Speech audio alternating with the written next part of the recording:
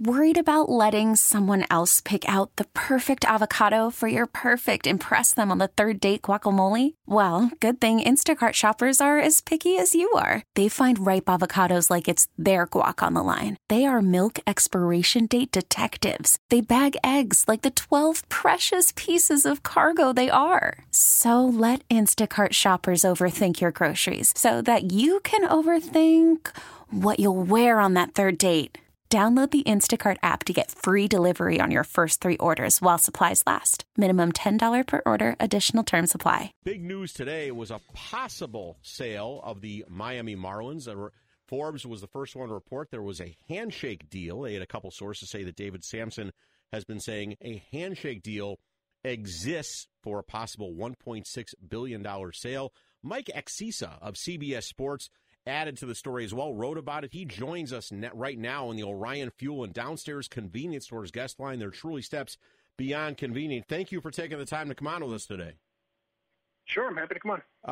Now, there's a long way, a big gulf between a possible handshake deal and a sale itself. Particularly, I think one of the biggest roadblocks is one of the things that Forbes reported is that this reported real estate developer, and we learned, according to the Miami Herald, that it's not Dolphins owner Steve Ross, isn't liquid. It would take some divesting of real estate to actually come up with enough cash to make this deal come through. Yeah, and obviously that'll take some time.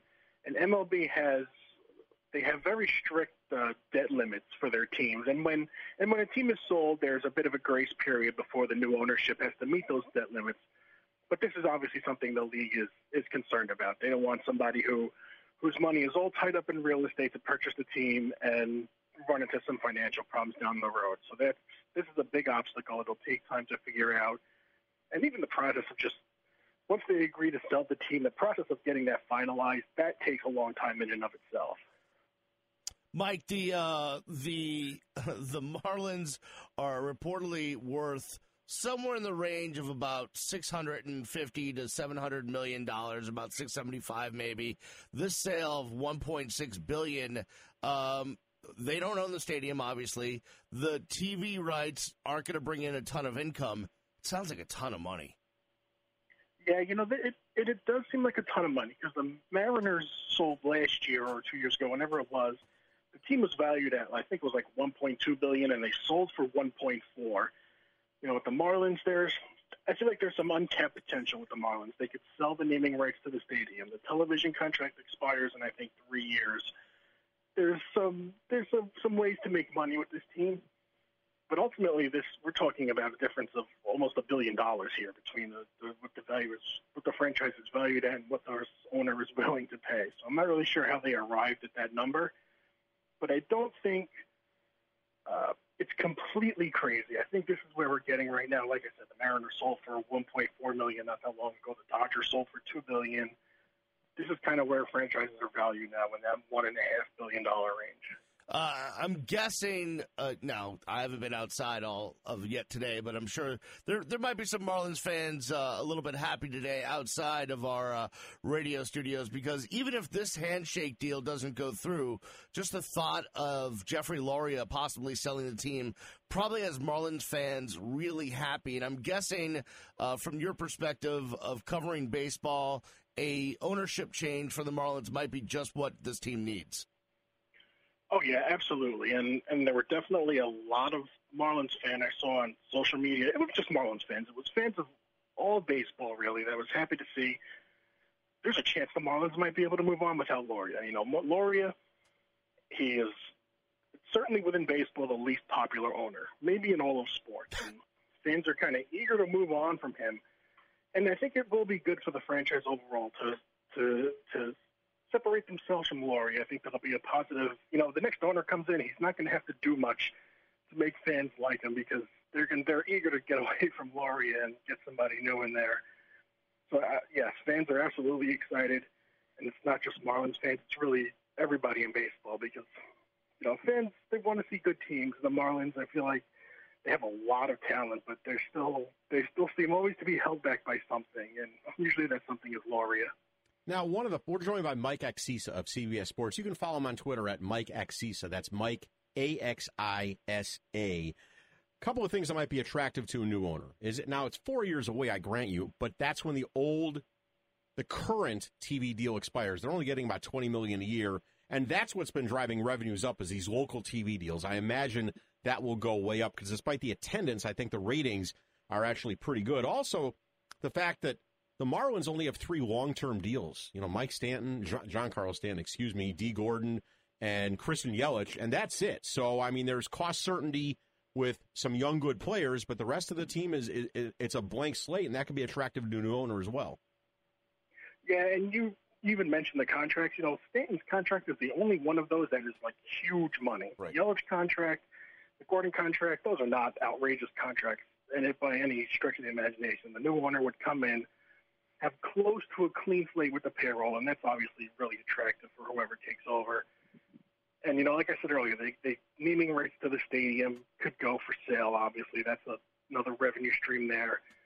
The TV contract, it is 4 years away, but that's going to be big. They are getting like $20 million, which is, I mean, that's nothing. You know, they should be getting like triple that at least. And, you know, new owner, when he comes in, that's why there's a big difference between the value of the franchise and what it's going to sell for, because Lauria would be selling the future earning potential. He'd be selling the ability to name the stadium whatever, to get a new television contract. That's where that difference comes in. So I do think there's definitely some untapped potential with this franchise. You know, whether or not that'll result in more fans showing up and everything, that I really can't answer that. Who knows?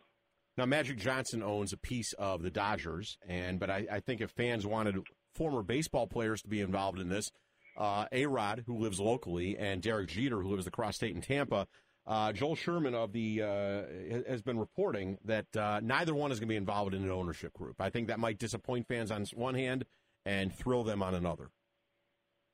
Yeah, you know, both Jeter and A-Rod have said they want to get involved in an ownership group at some point. Not necessarily together, but they want to do their own thing and own a team one day. And, you know, when you hear the Marlins for sale, it's not hard to connect the dots and think A-Rod might be involved, like Johnson is, where he's just part of an ownership group. But apparently that's not the case. And, you know, how do we know what kind of owner A-Rod would be or what kind of owner Jeter would be? They might be great for all we know, but they're not involved.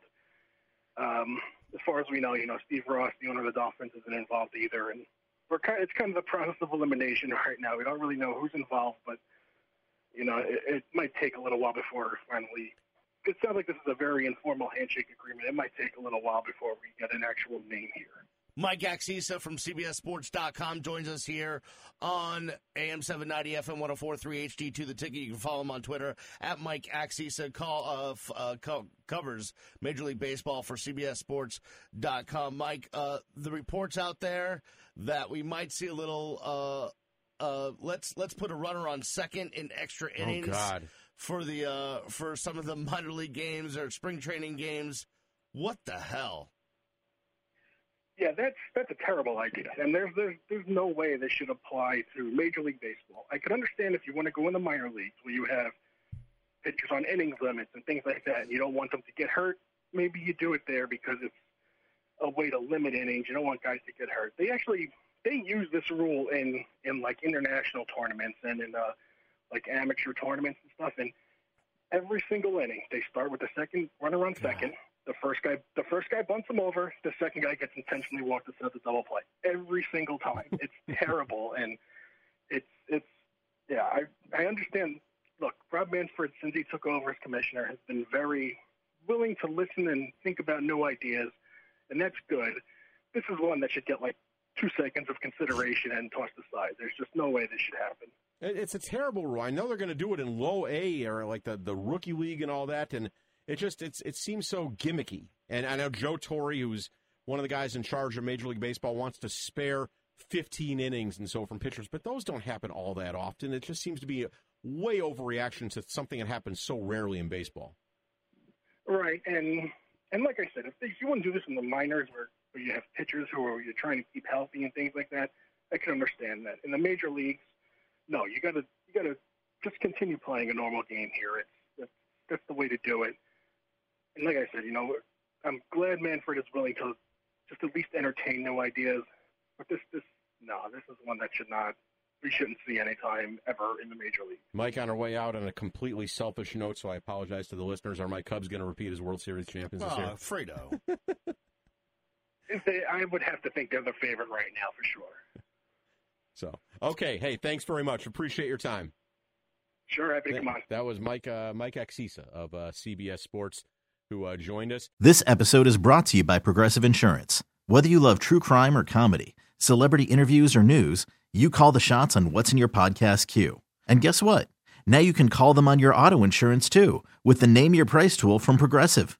It works just the way it sounds. You tell Progressive how much you want to pay for car insurance, and they'll show you coverage options that fit your budget. Get your quote today at Progressive.com to join the over 28 million drivers who trust Progressive.